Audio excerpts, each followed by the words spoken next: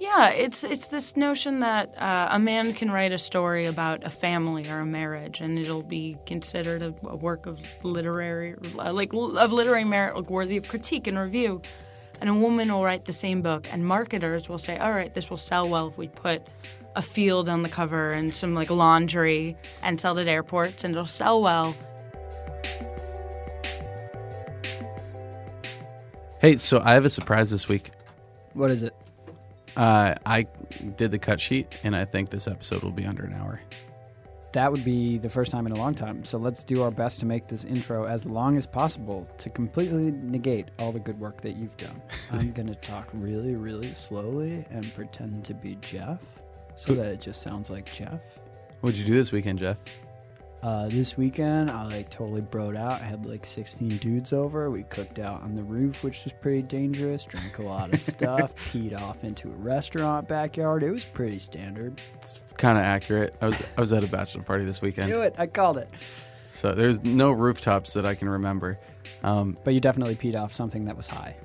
I woke up in a hotel room that was not mine, and it wasn't with a girl. I was on some No, I was on the bachelor from the bachelor party. I was on his couch in his hotel room when I woke up. Well, that's a lot less exciting than I initially thought it would be. But, it just shows, what the weekend was like. Or maybe a little bit about what you're into. But who do we have on the show this week? Dana Schwartz. And what's she going to talk to us about?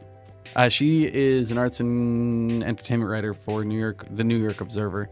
And she runs a couple parody Twitter accounts, which are hilarious. Guy in Your MFA, Dystopian YA. She tells us just a ton of really crazy stories.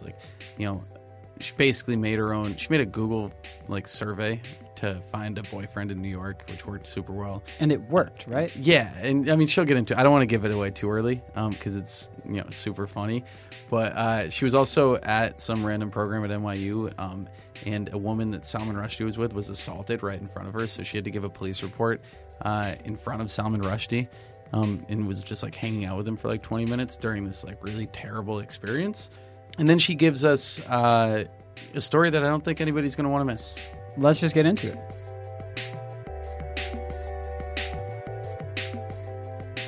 Today on the podcast, we have Dana Schwartz, who, correct me if I'm wrong, but just started a new job at the New York Observer. Yep. Okay. Monday. Congratulations. Thank you. And you are arts and culture writer? Yep. Okay. So what are you going to try and do while there?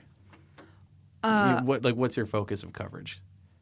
The amazing thing is I have an incredibly free beat in that I can write sort of about anything related to entertainment. So I think my best writing comes about when I write about things that genuinely interest me. Mm-hmm. So good TV, what I like about TV, feminism, comedy. Today I had a piece about I was an intern on The Late Show, Stephen Colbert. Uh-huh. And so over the past 7 or 8 months since it's been on the air, they've had 9 fiction writers on the show, and they've all been men. So you tweeted about all 9 of them. Do you recall them all? Yeah, I probably could do them. Jonathan Franzen, John Irving, Joseph Fink, and Jeffrey Cranor, who wrote the Night Vale book. Wait, there's an there's an author with the last name Cranor? Yeah. Oh man, that's my last name. It might have been you. Did you write that book? It's. Did you just find my pen name? This whole podcast is a sham. Oh my god. Oh my god. You want the rest? You want the last 5? Yeah, I mean, if you got them, but Ethan Hawke wrote a novel. Jesse Eisenberg. Did I see Stephen King? Maybe Stephen King, George Saunders, and then probably one more celebrity who I'm forgetting. I mean, they're all great writers, but fantastic. But just have one also woman. Seth Meyers is fantastic. He's had a ton of female novelists on. Mm-hmm. And Jennifer Weiner tweeted your article, right? Yeah. And she's kind of a huge advocate for this. Yeah, it's this notion that a man can write a story about a family or a marriage, and it'll be considered a work of literary merit, worthy of critique and review. And a woman will write the same book, and marketers will say, "All right, this will sell well if we put a field on the cover and some laundry and sell it at airports, and it'll sell well."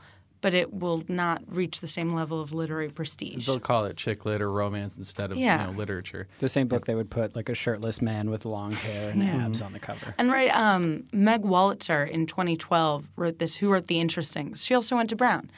She wrote this phenomenal essay for the New York Times Review of Books about covers a little bit, mostly about this issue, but like how male authors, their covers just have like big words a lot of the time, which shows you that it's like serious. Yeah. They'll just be like the big titles and the big name, while women will be like a little cursive and like a woman's profile. Freedom or the corrections or purity or But right, only Jonathan Franzen.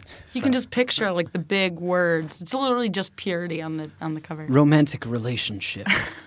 Jonathan Franzen coming this summer. I've always been fascinated by this conversation because Jodi Picoult is actually not a client of mine, but of my company. Yeah. And she is very much a part of that conversation.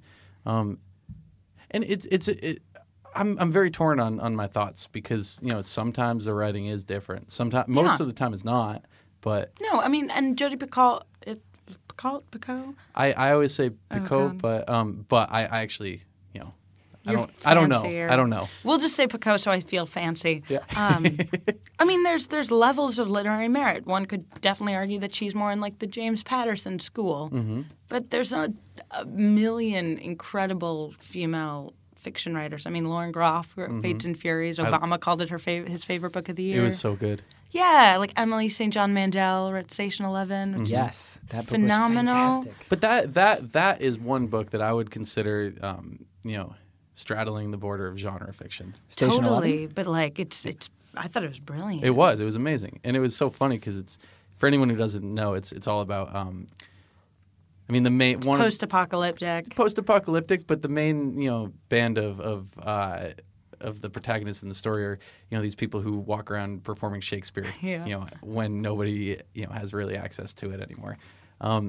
Visit from the Goon Squad. I think my major qualm and what I was sort of used the Colbert thing as a peg for in my article is like we make the male literary celebrity more.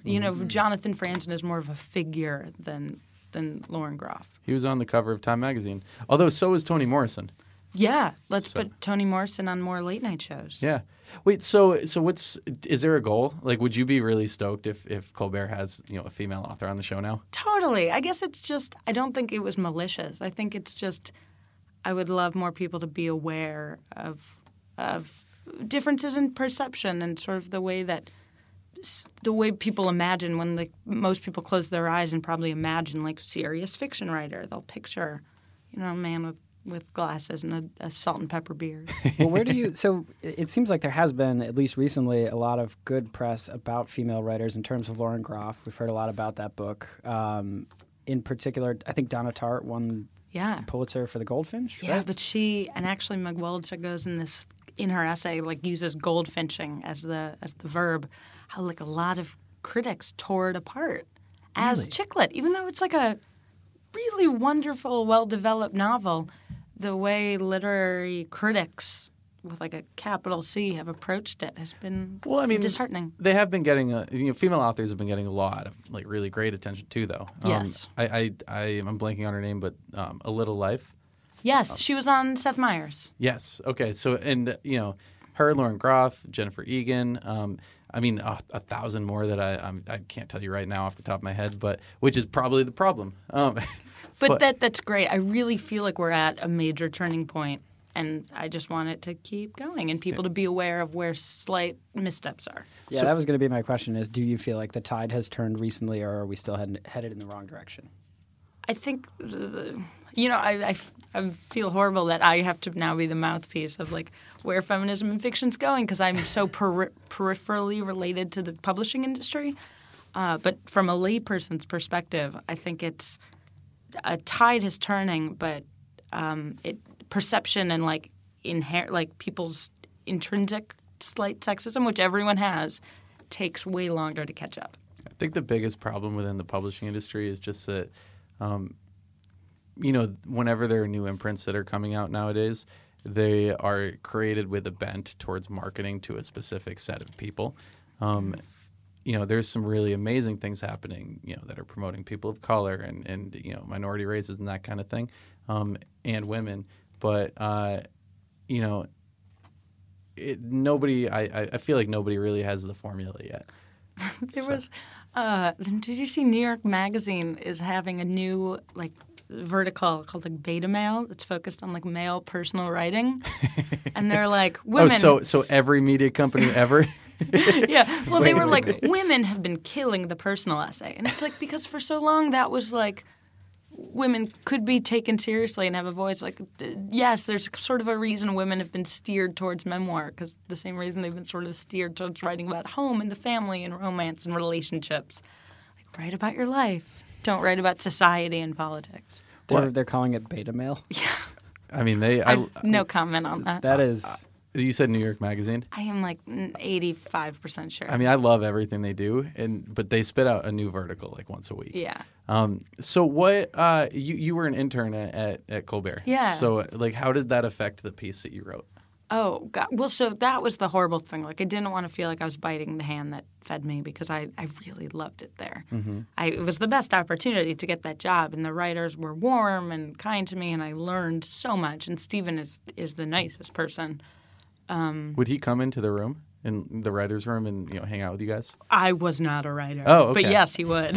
Okay. But I did not write on the show. I got coffee and restocked the kitchen. Oh, well, still worth it. Did he hang out in the intern coffee room? Was he out there stocking shelves? He was wearing a mustache and also restocking coffee. He's just so helpful. He's a constantly undercover boss. Yeah. So that was it. I didn't want the article to come across as attacking at all. But as I did leave the show in December, I had emailed the booker and let her know my concerns, and had a giant list of female writers that I would love to see highlighted. Wait, prior to this piece? Yes, in December or okay. something. And it was sort of dismissed. I think her answer was something like, writers come on the show when they have a book to promote, as if no women have books to promote. And just sort of rubbed me the wrong way. That's so interesting, because I'm on the other side of that. I'm pitching authors for this show, and I mean, if you get a response at all, positive or negative, you're stoked. It doesn't really matter. You don't from my point of view, I never look at it as if it's only male authors they're responding to, because they respond so infrequently that you don't even pick up on that from my side. Oh yeah, and that was the problem. I don't think it was anything malicious or conscious. I think it's just sort of reinforcing, more people know Jonathan Groff as Jonathan Groff. I wish. He was also on The Late Show. More people know Jonathan Franzen as a serious author, and people don't really know Lauren Groff. And so they're going to, put Jonathan Franzen on the show. Franzen's been around a lot longer. Yeah, well, no, it's sort of I get what you're saying. That's it's the untalked about perception that just sort of bleeds its way into the mainstream culture. It's you're not looking for Lauren Groff, so you don't find her. Well, the downside of all of this, and it self-perpetuates, right? The more late night shows Jonathan Franzen's on, the more late night shows he'll be invited to, because then he's a celebrity author, and the pop celebrity intellectual author role has more often been assigned to men. And it's funny because now he's the scapegoat. He's the person that you use every time this conversation comes up. He's sort of obnoxious. Yeah, I mean, yes and no. I always feel like he got the bad draw on this one, the short end of the stick, because he is a great writer. Yeah, no, and I read Freedom and The Corrections. Have not gotten to Purity yet, but if you're listening to this, my apologies, Jonathan Franzen. Yeah, if he's listening, then I'm going to be shouting from a rooftop. But Jonathan Franzen, tell all your friends if you happen to hear this. Yeah. It's the best podcast. Jeff is a staunch Franzen defender. I mean, I wouldn't even go that far. I do think a lot of his stuff is garbage. Don't go there, Jonathan. We take it back. No, I'm totally using him as a stand-in. Yeah, well, and that's what everybody does. But so tell us a little bit about how you got to now, because you actually, I read, wanted to be pre-med. Yeah, I was pre-med in college, which was a crazy thing. So I actually came into college as a physics major, and it lasted one physics class. I will not be happy here, and I changed my major. So yeah, my first 3 years of college, I was pretty formally pre-med. I worked in labs through the summers, like pipetting. I'm doing a pipetting gesture you can't hear on the podcast. Yeah. And There's just, a lot of thumbs. And I was doing this like rationale in my head. I was like at a stage of grief. I was at the bargaining stage with myself. I was like, just go to med school, and then you can end up like Michael Crichton. Like then you can write. You can also write on the side. And I was like bargaining with myself. And then my senior year, Brown, they have no core requirements. So once you sort of finish your own requirements, you can take whatever you want. So after I was sort of done with my major, which ended up being public policy, weirdly. I took a ton of fiction and writing classes, and from that emerged this Twitter account called Guy in Your MFA, which was sort of while I was in my head being like, maybe I should do an MFA program, and then sort of getting fed up with the culture. And it took off, and for the first time in my life, I was like, maybe I'm funny. Maybe that's something I can do. Yeah, it's weird, right? And then, so I was a senior in college, which was a year and a half ago, and I thought, all right, I have one life, I'm young once, I'll just give everything I have to see if this works out. That's the title of your novel, I Have One Life. Oh, God. The title of my inspirational romantic novel, yeah. Well, I mean, so I want to wait a little bit to get into the Guy in Your MFA because it is hilarious, but... So you were at Brown, you were taking these writing classes, which Kyle and I have both taken, and not at Brown though. No, just to be clear. But still, it's it's very. Well, you need to wear your ascot at Brown. Mm-hmm. It's very different. Than you have your any polo other. and your boat shoes, and Oh God, are neckerchiefs frowned on? But no, you show up and it's always the same idea. It's people write these stories. Most of them are probably about a breakup that they had or something. Yeah. And everybody is critiquing their stuff, but nobody really has any advice that's any different from anyone else. Yeah. You're like, who is critiquing this? This is the blind leading the blind. I think my main problem with the writing classes, at least at Ithaca, and maybe you can help me figure out whether or not this is universal, was a lot of the blind leading the blind. It was the professor saying, all right, we've got this class. We've got 15 people who clearly care about writing. What did you think of what you wrote? Mm-hmm. And it's like, come on, man. I don't want to know what this guy thinks of. He's pointing this to me. Terrible thing that I wrote. It's Jeff. Well, Perfect example. It's like the classic workshop structure, and especially in like an intro level fiction class. My experience is people don't really know all the time, right? I feel like I would just sort of say things, and God bless anyone who took my critique to the letter. But right, you read it and you're like, oh, I didn't quite get this. And maybe because you've had read it like 5 minutes before class. Exactly. Mm-hmm. Well, you're dealing with college students. Yeah. So you had this experience where you're a senior and you had all this crazy success in the social media world when it comes to like humor writing and stuff. But you're also pitching yourself to write these freelance pieces for all of these websites all over the place. And what was that kind of like? Did you came up with these ideas and you were just emailing editors blindly? Yeah. So, I really am like an ask for it kind of person where like if I want something, I will angrily go after it and email people way above my pay grade. Mm-hmm. And so I think I started with Mental Floss where I ended up working when I graduated. And I just emailed them a bunch of pitches and said, I want to write for you. And I also do Guy in Your MFA. If you've heard of it, it has this many followers. And I love your website. And can I write for you? And they said, sure. And that sort of, the door cracked open. I was like, oh, people just can write. I'm allowed to write for websites. Were they paying you? Yeah. Not nothing, but, for a college kid, it was great. Yeah, no, that's awesome. I have a lot of friends that kind of got their break that way. And I asked, my first interview I've ever done was with Joss Whedon. That was the first interview you ever did? Yeah. Because I read that story today, and you start with mentioning how you got the interview, which is that he followed you on Twitter. Yeah, I literally just DM'd him and was like, can I interview you? Oh my and he God, waited. that's amazing. And then I tweeted like some like past like sad thing like 3 days later. I was just like, oh, eating ice cream. And then he responded like, just stop worrying. Okay, fine, I'll do the interview. And I was like, yes. That's awesome. And so that was my first interview. So that was also, right, it gave me just a totally wrong perception of how everything would go. Now, why was he following you? Because you were just that good at Twitter? No, I think he was following dystopian YA. Oh, so you had already... okay, so the timeline on that is that you created these when you were a senior and then you started freelancing. Well, a bit. So like, right, I think after Guyner MFA is when I started freelancing for Mental Floss and some e-cards and a few other places. But yeah, it was all the progression. I think I started Guyner MFA September of my senior year. Okay. And Guyner MFA, for anybody who doesn't know, is basically like a satire account on, the random white dude in your MFA. I think. Yeah, just an over-arrogant MFA student who thinks he's the second coming of David Foster Wallace. The bio is 2 rewrites away from the great American novel. Yeah, there we go. And so you had like this astounding success on this account. Was it an immediate takeoff? It was really surprising. But I'm a blatant self-promoter. Like I posted it on Tumblr and Reddit, which helped. But yeah, it was like that like first or second night, it was like insane. I would just keep refreshing. I was like, oh my God, I've never. I hit that. That's going to ruin everything. Oh, it's done. We're over.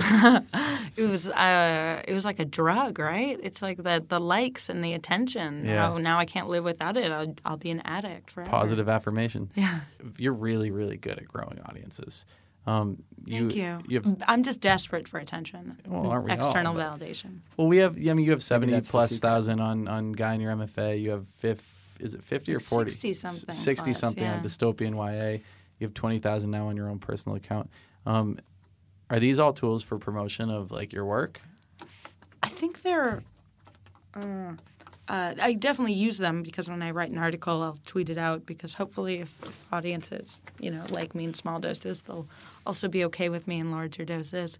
But also I do it because sort of like what we were talking about with Reddit. There's like if you have an idea that you think is funny, you just want to see if other people think it's funny. And you actually got a book deal out of this with Sort of. Dystopian YA, right? No, it's actually just a regular YA book. Is it because you wrote Dystopian YA though? Not really. I mean, I think it's because of all the Twitter presences. I think they just thought I was a funny Yeah. voice on Twitter, and they thought it might translate to the book world. And did it? I hope so. Yeah. When is the book out? I don't know. I don't have a published date yet.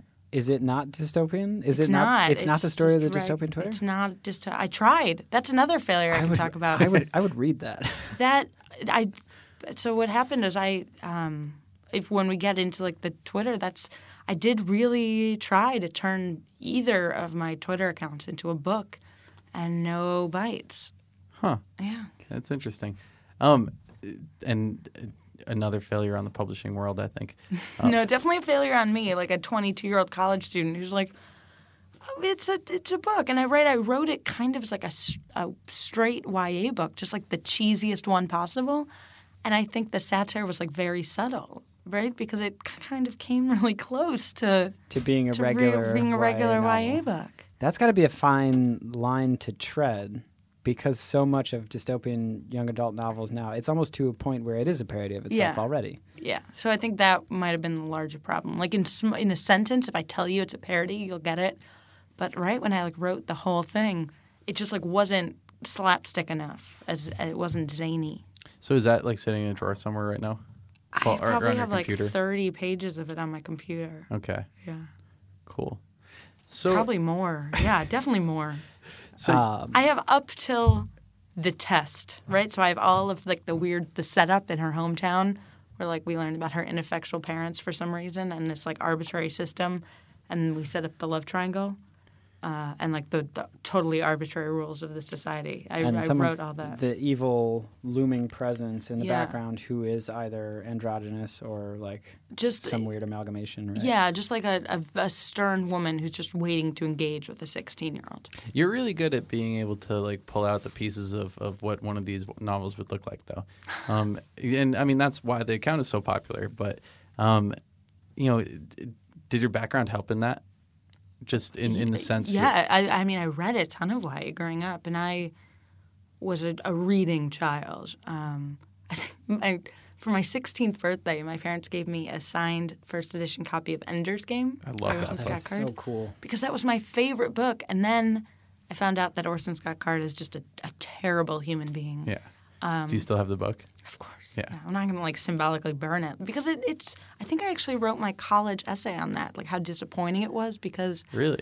I don't know if you remember the details of Ender's Game, but I read it 100 times.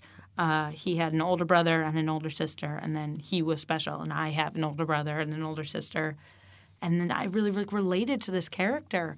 And then to find out that someone who is able to connect with you so much is just like a horrible person is kind of like a punch in the gut. Well, he had was it Secret Meetings in the Enderverse? It was like a book of short stories that he published after the fact, and one of them was like the original version of Ender's Game. I don't want to read it. Well, it's like Can't go back. I think he's a Mormon. Yeah. And the values of that part of his life like really come through in that version.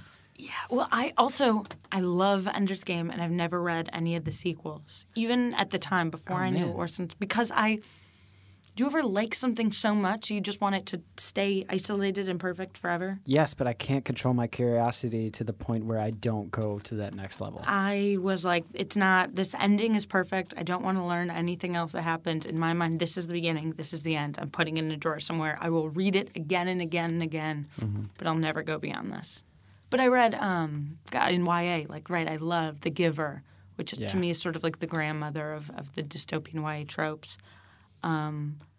I loved the Martian. It's not quite dystopian, but the Martian Chronicles by Ray Bradbury. I even read. So I read Hunger Games. I even read the first Divergent. You couldn't get through it? No, I read the first one and felt no desire to read any of the others. And that respect to Veronica Roth for writing it because it's so much harder to make something than it is to make fun of something. Yeah. But that sort of to me was the beginning of the end. So would you Of your love for YA or your reading YA in general? Sorry? The beginning of the end of your love for YA, or like you've stopped reading YA in general? No, the dystopian society. I mean, I okay. still read YA. Like I definitely cried in college when I read The Fault in Our Stars. Yeah.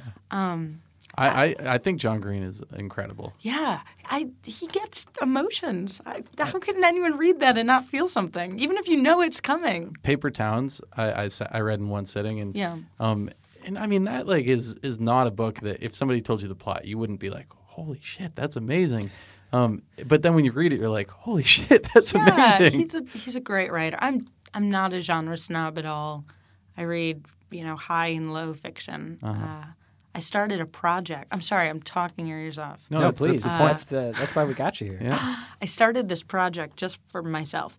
I might blog about it when I get. And I made a list of 100 books that I want to read that I just sort of skipped or didn't really get to in high school.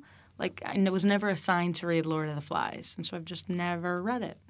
Or Pride and Prejudice, right? No one ever told me to read Pride and Oh Prejudice. man, read that one. I It's know. so good. And so some of them I have read, but just not as like detailed or as in depth as I should have. Like I did read Pride and Prejudice, but like a little too young to appreciate it. And same with a few other books on the list. What are some of the bigger ones on the list? Right now I'm on Robinson Crusoe. Tristram Shandy's coming up. I think I put Jude the Obscure. Beloved, Toni Morrison. I'm doing them chronologically. So I have 100. I was really careful to do 50 men and 50 women. And I tried to do one book per author, but some authors, there are exceptions. Is there like a really surprising name that's on that list? Oh, God. I put A Girl's a Half-Formed Thing Okay. by Emer, I think her name's Emer McBride, which is a newer book. I don't know. Nothing's so surprising because I tried to stick to like canon. Mm-hmm. And no translations, just to make it easier on myself. Because how would you pick 100 if it was the world of literature? So yeah, that's like my own personal self-improvement project. Good for you. So when you read, do you like take notes or do you just kind of absorb it? I shook my head. I don't take notes. I can't. Yeah. Also, I have terrible handwriting. I think I don't know. I've always had bad handwriting, but I've typed so long that now I was filling out – I just started a new job, and I was like filling out my name and signature for paperwork. And it's like someone gave like a drunk rat a pencil and was just like, do your best. Or just like taped it to the stomach of a small animal. It's atrocious. Run free. I always think back to that point when you're taking the SATs where they make you write it down In cursive. and the entire room just stops. And Like, they seriously give you like 5 minutes to do that, and it's one sentence. But so you actually told us a couple stories before we turned on the mics that I would love to bring back up. One of them was how you found your boyfriend, Yeah. and I bring that up mainly because you write a lot about dating in New York a little bit. I do, yeah. So how was it? How did you meet him? It was great. Well, no, not the beginning. So I had a boy that I was dating for a little bit who I'm a really insecure person, right? So if someone of the male gender wants to spend time with me and it says, like, I'm attracted to you, I'm like, done. I'm there. It's a dangerous way to think. I know. It's a horrible way to think. I'm working on it. So I was with this guy for a little while who's not good for me at all and was polyamorous. So he was dating other people, which made me really jealous and angry, even though I couldn't say it because he had told me up front. But it it was bad. I wrote a piece about it. He broke up with me. Yeah, even repeating it, I'm like, oh, and I missed the chance to break up with him. That would have been so much better. And I was, 3 weeks later, I was thinking, all right, time to get back in the dating pool. And I was thinking of like making a Tinder again or like OkCupid. And just the thought of making like another internet persona for myself was exhausting, right? Because in OkCupid or Tinder, like your bio has to capture you in some way. And I just did not have the energy to go through that. And so just sort of at like 11 or midnight on a random night, just sort of out of curiosity and boredom, I made a Google form because I don't know how to make websites. That was just a dating site, but just for me. So something you can only do if you're like prolific on Twitter. You can always do it. I just don't know if you'd get the volume of response I was fortunate to get. So it had a few questions, and I tweeted it out. What were some of the questions? Do you like dogs? Which my boyfriend doesn't. Really? I was just about to no. ask. Did anybody say no? Priority He number failed. one. He honestly, like if you were to grade the answers, he screwed up everyone. It was fine. But yeah, I wanted just to glimpse your personality. So it was about dogs. It was whether you thought it was weird that I was attracted to Kylo Ren. Okay. Well, right. Murderer. Space Nazi, right? I'm Well, Jewish. there's also that scene in the beginning where like they kind of gloss over it afterwards, but he orders the murder of a village full of people. It happened. Yeah. It's just massacre. Sorry. No, it's okay. Some of them were logistical. I had to ask if you were like willing to commute to the Upper West Side sometimes to see me. I asked how you feel about Tom Stoppard because Arcadia is my favorite play. I actually would have passed this test with flying colors. We should go out sometime. Yeah, well, you have a boyfriend. I do. Don't let him hear this. I'll tell him never to listen to this. So I made that. It was a few multiple choice questions. And I tweeted it out just because I was like, all right, if Tinder is a version of myself and people like it, like maybe someone who follows me on Twitter sees my random jokes and understands that I write about things. Did you ask for photos? No, I didn't ask for photos. Okay. Right? And I didn't ask for age. Good for you. But I did go back. I mean, you can obviously find it if you Yeah. want to. So That I went, was level 2. Yeah. I did, like, everyone who responded, I asked for your Twitter handle. Yeah. And like 200-something people responded. That's amazing. Wow. Yeah, and everyone. That must have felt good. Yeah, it's kind of fun. Yeah. And everyone who responded, I did look at their Twitter, and like was like, who's this person?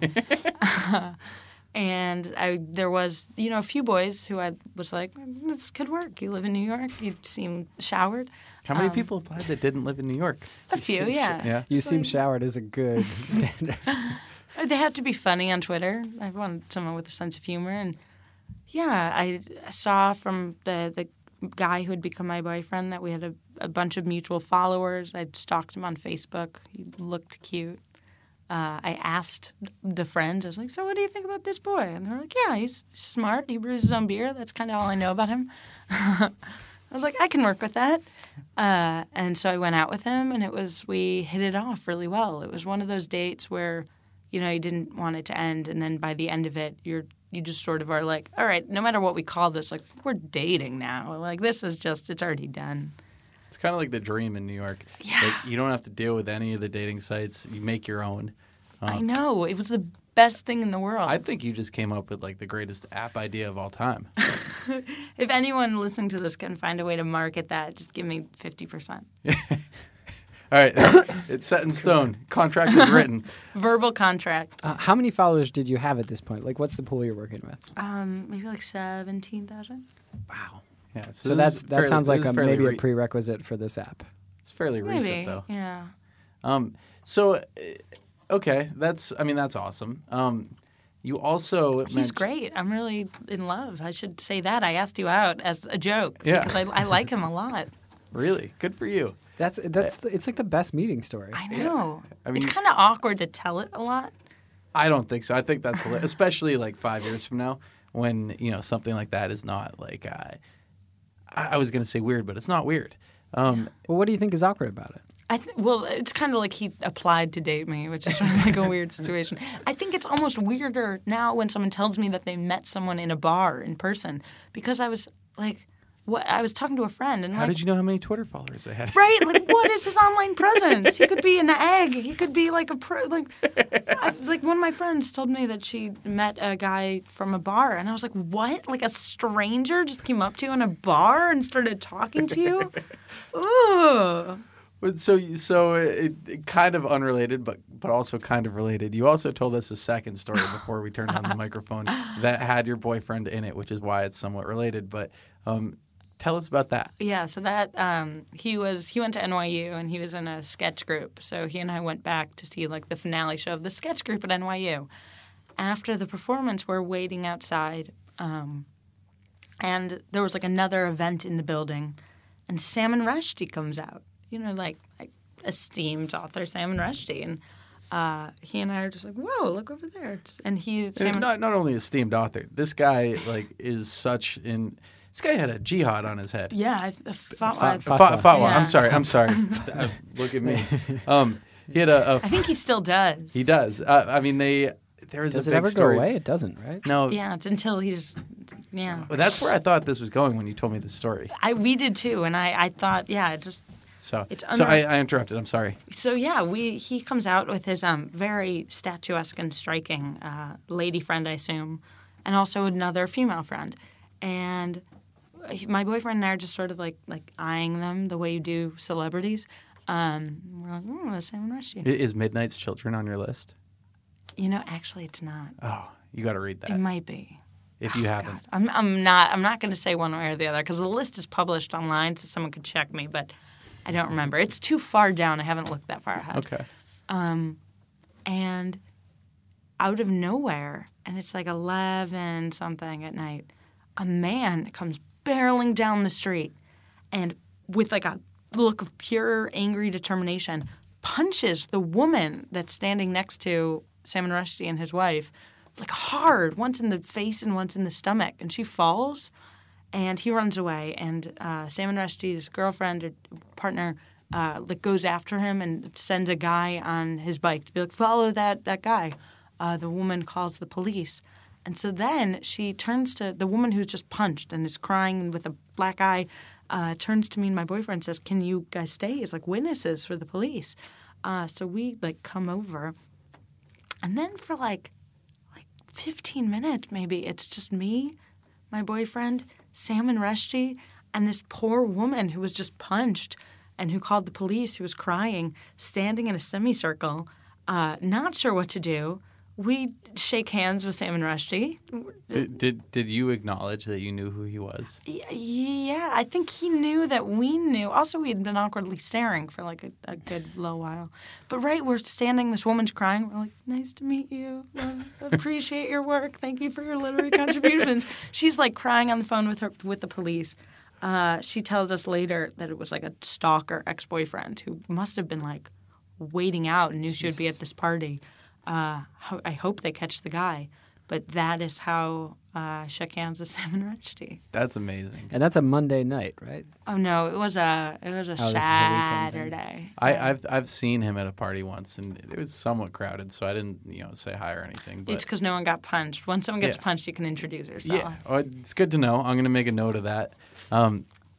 But I mean, that's kind of amazing, and it's the kind of thing, and this is kind of cliche to say, but it's the kind of thing that can only happen in New York. Yeah. Well, also right when when the punch happened, and you didn't quite see, I assumed that the target would have been Salman Rushdie, but then he was just a peripheral witness to this, just like us. What a weird thing to share What with was him. his reaction?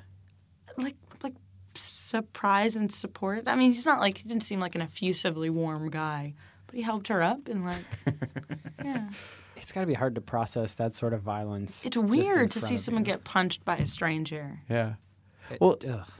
So I know we're jumping all over the place, but you told us in an email prior to this that you had a situation when you were a student at Brown, and your professor told you pretty much point blank that your writing does not fit the Brown type. Well, he didn't say that exactly because that would be very harsh. Just say to a Brown student. I think he was a visiting professor, so he didn't go that far. But no, he did. I know I've told the story before, and I think because it's so I was really taken aback. He was giving me sort of it was like office hours, so it was just me and him, and he was giving me sort of dodgy critique, saying okay, it's sort of working. I was like, but no, what can I do better? At this point, I had an agent, and I was sending out proposals, and I really wanted meat and potatoes. Help me on this, and I don't remember how we got there, but he told me your work might be a commercial success, and he meant that in the most dismissive way possible. So now that your work is a commercial Not success, yet, not yet. it's pretty much there. I mean, because if you're considering work extending the boundaries to social media and that kind of thing, He would not have. He would be yeah, good for her. Good. That's exactly the success she deserves. do you ever want to Not reach yet. out- Right. No, I totally have fallen into his plan. He'd be yeah, she can write tweets. I'll see her write a novel. If I write a great book, then I'll rub it in his face. I had Soon. I had a situation in high school where I have a twin brother, and he wrote something wildly inappropriate in one of my essays, and I turned it in, not because I didn't proofread it, and my professor gave me a 0 on it, and What was it? I'd hear. I can't say it. It's bad. Give me a hint. It was sexual. That makes me want to hear more. It's the type of thing a teenage boy would write. I'll tell you In an after. essay. okay, to when offend we a stop teacher. recording, because I'm so curious. And she made a big it was basically my brother admitted to doing it, and then I still got the 0, and she made a huge showing of oh, well, if you had proofread your work, this wouldn't have happened. You got a 0. This is your fault just as much as it is his fault. If you did this in college, they would expel you. So I wrote a paper in college about what happened, and I got an A on it. And it took everything in my power not to mail her a copy of this and be hey, you see, I didn't fail. I didn't get expelled. So did you feel do you feel anything like that towards this professor? Not yet, because he wrote this critically acclaimed work that probably sold 10 copies. It's halfway between poetry and prose, and it's a tense reflection on metaphysics or whatever. He would be I have nothing to rub in his face yet, but maybe I don't need to. Yeah, that's fair. Yeah. It's good to let things go sometimes. But there's There's definitely people. Let's not say good to let things go. Oh, the only reason I do anything is so that if my mom ever sees my high school ex-boyfriend's mom at the grocery store, that she can brag. That would be the best. That's fair. I mean, there's also something to be said for people tend to look down on commercial success a lot, but I don't think there's the difference between critical and commercial success is a fine line to begin with, but I have a soft spot being that I'm a huge fan of movies and things like that. I find it difficult to watch films, and I'm doing films with air quotes, which you can't see, experimental stuff that is very critically acclaimed. So I wonder how you feel about being labeled commercial as a derogatory thing. having found commercial success now? I mean, I'm not there yet at all. And I will say, as someone paying rent in New York City, I will take any level of commercial success anyone wants to bestow upon me. But like I said before, like I don't think I'm a genre snob at all. Like I love literature on all sci-fi and YA, and like movies that more people think are dumb. Like one of my favorite movies is The Truman Show, which is not considered like a high movie, but I think it's like a perfect perfect movie. It's a classic. So on that note, you reviewed The Magicians. Oh yeah. For The Observer before you worked there. So yeah, when I was still sort of freelancing for them. And you did not like a lot of it. Oh yeah. So this is. I liked the books. And I like everyone involved with the TV show. And I think Lev Grossman, who's the author, is a brilliantly smart guy. He was on the show, too. Yeah, he's the best. Yeah, he's awesome. So smart. And I interviewed him, and he just came across as just so smart and so nice and insightful. And the show was really ambitious, and I just felt like they missed the mark in their full potential. I feel like I'm choosing my words carefully because, right, it's like – I said it before. It's so much easier to criticize something. Like, at least they made this amazing thing, amazing in like scope and. But no, it wasn't my favorite TV show at all. I had a job that I had a boss that told me once that you created something out of nothing. You did something here. Like, don't worry if it's any good because like you'll only get better. And that's kind of how I feel about a lot of things. Yeah, like I'm amazed that TV show got made. And just because I thought that sometimes like the arcs weren't fully thought out or like it's funny. That's exactly what a lot of our friends say. Yeah. Right, but like at least they made a TV show where we're like, all right, let's have kids do magic. At that point, you had only sci-fi. seen the premiere, though, when you wrote that article. Was it just a review of the premiere? Or No, was it No, the first I season? did like almost every episode. Okay. I missed a few in there, but I did. I got a good sample size. Well, I was totally going to ask you how you felt about how it wrapped up. Yeah. Yeah, about the same. It definitely it fell flatter in the middle and it picked up at the end. It was not my favorite TV show, but I have nothing but respect and admiration for the people who made it. Did you watch The Expanse? No. On Sci-Fi. No, I should. There's more TV I need No to one be has watching. seen this show. So, I mean, I can honestly keep going for the next 5 hours asking you questions. Yeah, we should talk about TV later. Yeah. So I wanted to just get into, the reason that you're here, which is to talk about like the one story that you struggled to tell in the past. And it has to do with, the guy in your MFA Twitter handle, which, again, everybody should follow because it's awesome. Thank you. But you told us a little bit about, kind of what happened after this thing, launched to all of this, applause, I guess you would say. But so what is that? Yeah, so that's something we alluded to earlier is that neither of my Twitter accounts turned into books. And that was something that I totally tried to do and totally there must be a metaphor there. Missed the target completely. I wish there was a more specific metaphor that I know, but my brain isn't working.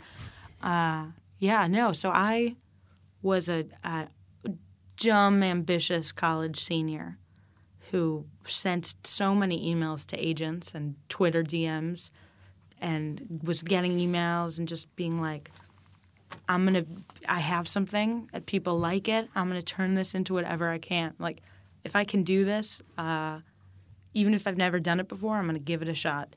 So I researched how to write book proposals, and I was talking to a lot of agents. I got an agent, and I sort of in my mind had this book that I was going to write, which was at first going to be, for Guy in Your MFA, a rewritten Strunk and White, like a guide to writing. That's awesome. And so I wrote, I think I have even a full thing. I wrote a parody Strunk and White guide to writing, but how to write the perfect MFA book, right? Who the main character should be, how to structure a plot, what examples of metaphors are, what your syntax and the first chapter of Strunk and White is like specific grammar rules. So I sort of imitated that in the structure and had specific grammar rules, and yeah, I wrote like a full packet, and I was never more eager and impatient in my whole life, right? So when my agent approved it and said, this is great, people think it's funny,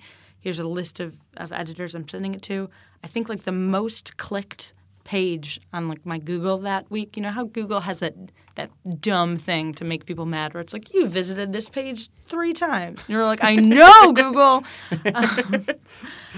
So I think that had like a 26 times was this article that's like, how long do you have to wait to hear back from editors? Oh, my God. Right? I would just like refresh my email. I still do that, right? I wrote a new proposal for a different book, and I'm still like refreshing. It's horrible. I'm so impatient. But that was my life. What does it say? How long should you wait, according to this article? There's no good, right? They're like, sometimes it takes a week, sometimes it takes 6 months. Yeah. It is the least comforting thing in the whole world. And then there were articles like, what to do while you're waiting. And I was like, I don't want to wait. And then, like, slowly the responses would trickle back. And some were positive and asked for a slight change in tone. And some said, I think people who, like, get the MFA joke are too narrow, so we can't take it. And then some people wanted it changed. And we're like, all right, we can't do, like, a Strunk and White parody because that's not going to work. So write, like, a novel-style thing by him, like a memoir, like his memoir. So then I wrote, like, a bunch of pages of that. And that did another full round of submissions. And the same thing happened where it was all like middling responses. And then a response from someone who's like, all right, well, like the memoir sections of this don't really work. But I had like fake drawings and doodles and ideas, which were basically stolen from Strunk and White but taken out of that format. And they're like, but that section works. So build that and make it. So then I had it be like his lost notebook. And then I wrote like a whole nother version of this proposal where it was like a fake notebook with like his notes and doodles and excerpts from his short stories and poems. And it went through the exact same thing, and then it just all sort of dissolved. And I was like, I went in with like so overconfident that this would turn into like an Urban Outfitters book immediately. I was like, I've done it. I will get a little money. I'll travel. I will go to New York with my name on a book. And I just kept refreshing that email, and it never came. And then the whole thing repeated for Dystopian YA, right? Because then I had made this other Twitter account, and I was like, I can turn that into a joke. Like my life, my ambition, my dream since I was like 3 years old has been to write a book. And I was like, I can turn this into a book. And I wrote, we were talking earlier, I have like 50 pages of a fake dystopian YA story that just, it didn't hit the mark of like the right combination of humor and still likability. And like looking back on it now, the problem was I was so impatient. I just wanted a book so bad, and I wanted to capitalize on any success I could get, that I just was turning things around and refreshing my email when I should have like taken a breath and thought really hard about exactly what I wanted to put out in the world and let that come. But it's sort of there's two sides to it, right? Because it's my like impatient anxiety that got me a lot of things, and like a lot of the reason that I have jobs I have today. But it also sometimes leads to I was just so eager to move forward. Okay, you want this? I'll change it. I'll do this. I'll do that. I'll do anything. Moving forward as fast as I could, and then it burns out. Do you think that specifically with the guy in your MFA novel, a lot of people, kind of weren't into it because they, saw themselves in it? I don't know. I mean, I totally see myself in it. All the ideas, A, come from me, but B, are probably ideas that I took pretty seriously at some point in time. So I hope that some of the joke is you get to use him as a straw man to take out your own writing anxieties, which is how I use him. So I would have hoped that's not the reason, but I think it's also because MFA is in New York City where everyone gets that, but outside sort of the literary world we live in, it's more of a limited character. Is there any has it changed the way that you write the Twitter feeds at all going through this book process? Oh gosh. I don't know. Maybe because I've spent so long in the voice. Maybe I'm better at it. I hope. Or it changed, right? It probably became more subtle. I think at the beginning it was more. Definitely if someone like. I think at one point someone was like, the different person started writing these. I was like, no, it's still me. But right, you live in a character so long, the tone definitely veers. There's some mission creep along the way. And however I was framing the character for the book proposals has probably bled into the tweets. Do you ever think about like self-publishing it now that you have all this I don't want to do that. No? It's so much energy for what? Well, I mean, you could make some money. Do people make money self-publish? I crave validation, right? I want mainstream. I don't want to promote it myself. Like self-publishing is an endeavor. You can't just like put it out in the world and hope for the best. If I were to do that, I would like go through every avenue to make sure it succeeds, and I don't have the energy. I am so desperate for mainstream validation. It seems like you can get it though. Well, it seems like that would be more validation. Like that would even be a greater validation, self-publishing and then becoming successful that way as like a big middle finger to all the publishers who rejected it in the first place. You're like, look, I wrote this book, I created the market for it, and you were all wrong. I think it's clear that Kyle and I are much more like spiteful of people I'll in our send lives. you a copy if you want to read it. Grudges. But no, I really don't hold grudges to the people who turned it down. I look back at like my younger self. My younger was a year ago. I don't blame her because I'm doing the exact same thing now, and if doing it again, I'd probably be as impatient. Like I would write it in a day and make the changes and be like, all right, now it's ready. But no, I don't begrudge. They're business people, right? If they thought it was, they never turned anything down because they didn't think that it was like funny or that I was talented. They just didn't think there was a market for it. Yeah. You give them so much more credit than I would. But that being said, like, do you think at some point you're going to revisit it and try to do the edits that maybe you were too impatient to get through the first time? Or are you kind of a person who signs off on it once it's done? I don't know. I mean, I also don't really want to be known forever as like the parody Twitter girl. Mm-hmm. It's kind of pastiche, and I can do other things. I love writing fiction, and I want to write memoir, and they were a great jumping off point, and they still are where I can send a lot of creative and comedic energy. But I think I was insecure in my ability to come up with anything else. I thought the reason I was so fixated on, making sure I could get a book out of one or the other was I thought, like, I had my idea. This is it. Everyone gets their one thing, and, like, this is mine. But I think now I have – so it's that idea, right, that – ideas are limited in number, right? So you have one idea and you're like, I'm going to run out of ideas. I'm out. I'll never do anything ever again. But now I sort of see it's a renewable resource. So I think I'm less anxious about revisiting Guy Near Maffei and milking that as much as I can. I can say, this is a Twitter that a lot of people really like, and if something ends up coming from it, that would be great. But thankfully, I'm 23 and I'm going to have more good ideas down the line. What should we ask you that we haven't yet? Oh, God. Haven't I been... I feel like I've told you everything. Dun, dun, dun. No, I try and ask everybody that, but it has yet to make it into an That's like an interviewing episode. 101 right before you're about to turn the recorder off. It's is there anything you wanted to say? So I started with The Observer. I'm interviewing like actors, which is great for me because anyone fun? Well, I've had like two. Okay. I was on the phone with Christina Aguilera on yesterday. Does her voice sound beautiful, like when she's just speaking on the phone? The same. She's great. But the one that I'm an Anglophile, and I always have crushes on like the cute British actors. Yes. And they sent me to and Jon Snow. a little bit. They sent me to interview Ben Whishaw. I don't know him. Q from the new Bond Skyfall, movies. but also he's in like. I love him because he played John Keats in The Thing, the poet. An ode to Fanny. Yeah. One of like 3 poems I can like actually know. Yeah, it was about his love story. So that. Yeah. I asked him at the end. I was like, "What do you hate being asked?" And he basically was like, "Oh, like when people because he's gay and married, and he's like, well, I hate when people like." Ask questions about my personal life, but preface it with like, I'm really, really sorry to ask you that. And like 5 questions earlier, I had done exactly that. And I was like, oh my God, I'm so sorry. Like, no. And he was the most polite person in the whole world about it.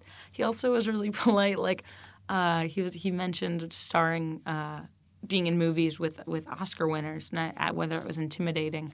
He's like, oh, I've been in movies with like Helen Mirren and Judi Dench and Eddie. And I was like, oh, what were you in with Eddie Redmayne? He's like, The Danish Girl. I was like, oh my God, I didn't see that. And he's like, oh, don't worry, I didn't either. So he was just like the most polite. I think one more is I asked him what he does to prepare for auditions. And he's like, I don't audition really. In like the most polite way, in like the least condescending way possible. Yeah, he's like, that's beneath me. Yeah, right? People call me now. And then he was lifted out by 4 people. With an umbrella, right? Yeah. Like a magical umbrella. No, he had like a whole hut that they were carrying. Yeah, that's what I'm imagining, like the way they hoist Cleopatra. But no, he was like so polite for all of my interview gaffes. Well, so what do you hate when people ask you? Oh, nothing. I am desperate for attention and validation. Like I want, nothing. So where can we find you online? Oh, that's a good one. Dana Schwartz with 3 Z's. Regular Dana Schwartz was taken. That's on Twitter. It's on Twitter and Instagram, which you should follow because I have like no followers. But I'm also very not funny on Instagram. It's like if you're really interested in pictures of my breakfast. But mostly Twitter. That's where I get my validation. And from there, you can get to Guyner MFA and Dystopian YA. My website this is really hard to do verbally, but it's danaschwartz.com. So like Dana Schwartz, my full name, and then DOTCOM, and then a regular .com. It's because DanaSchwartz.com was taken. So I take what I can get. Who is this other Dana Schwartz? We I have to know. Bitch. Unless you're very nice and we take it all back. We're gonna send her this interview. It's funny. I was actually telling Kyle last night when we were preparing for this. I'm just like, dude, she's so funny. Like, look at her Twitter handle and her URL. He also tried to explain it to me before he showed me, and I was like, what are you talking about? Yeah, no, I didn't think it through when I bought that domain. No, I mean, it's awesome. It's fantastic. And it was the funny second- once I got it. And the second you get there, you're never going to forget it. That's great. Yeah, that's what I want. Yeah. DanaSchwartz.com. Yeah. All right. Well, thank you so much for joining us. Thank you so much for having me. This is great. We just learned how to develop an audience. I think we also learned how to find your next girlfriend. Yeah, we'll see. I like being, a cold, lonely soul. So, but seriously, I did want to say, thank you all for listening. With every episode, our audience gets a little bit larger, and we're doing this for you. We're doing it for us because we really enjoy talking to the guests that we get into the studio, but we're also doing it for you all because we think and hope that you will also enjoy these conversations. And we hope, and I hope, that we're at least asking some of the questions that you want to hear, and we're getting some of the writers you want to talk to. So if there's anybody you think we miss, reach out and let us know. Yeah, comedians, actors, writers, journalists, editors, you name it, we'll do it. We have some really awesome episodes coming up in the next few weeks. But I did want to give you all a little housekeeping. Kyle and I are going to take July and August off, mainly to live our lives, but also so that we can, collect a bunch of episodes that we'll be recording throughout the summer, and we will release in the fall to make sure that we have just a really, killer few months of episodes. But we're also going to be living our lives. Kyle is going to become the new Bob Iger. I'm pretty much going to build Pixar from the ground up with this new animation course that I'm taking. Jeff is going on a world traveling excursion through Peru, where he might or might not be hiking and glamping, as I've come to understand it. What's glamp? Oh, glamour camping. Yeah, glamour camping. Well, no, I'm hiking. It's a big 6-day hike, but it's also like But you're staying in lodges and like I've been told luxury. maybe, but yeah, I mean, dude, it's bougie white people hiking. Like it's what I do. Right, that's what glamping is essentially. Yeah. So, but in any case, thank you all for listening. You can find us online at www.podcast.com or on Tiny Letters, SoundCloud, iTunes, Facebook, Twitter, Instagram, Medium.com, you name it. You can find Dana Schwartz online at DanaSchwartz.com or on Twitter at Dana Schwartz with 3 Z's, or at Guy in Your MFA, or at Dystopian YA. She's awesome and really, really funny. Every tweet you read will make you laugh, so you should definitely check that out. And last but not least, I really wanted to thank Ryan Dan of Holland Patton Public Library, who's done the music at the top and the bottom of every episode that we've done on this podcast. And he's just amazing. So if you have any audio needs, he's your guy. HollandPattonPublicLibrary.com. Tune in next week.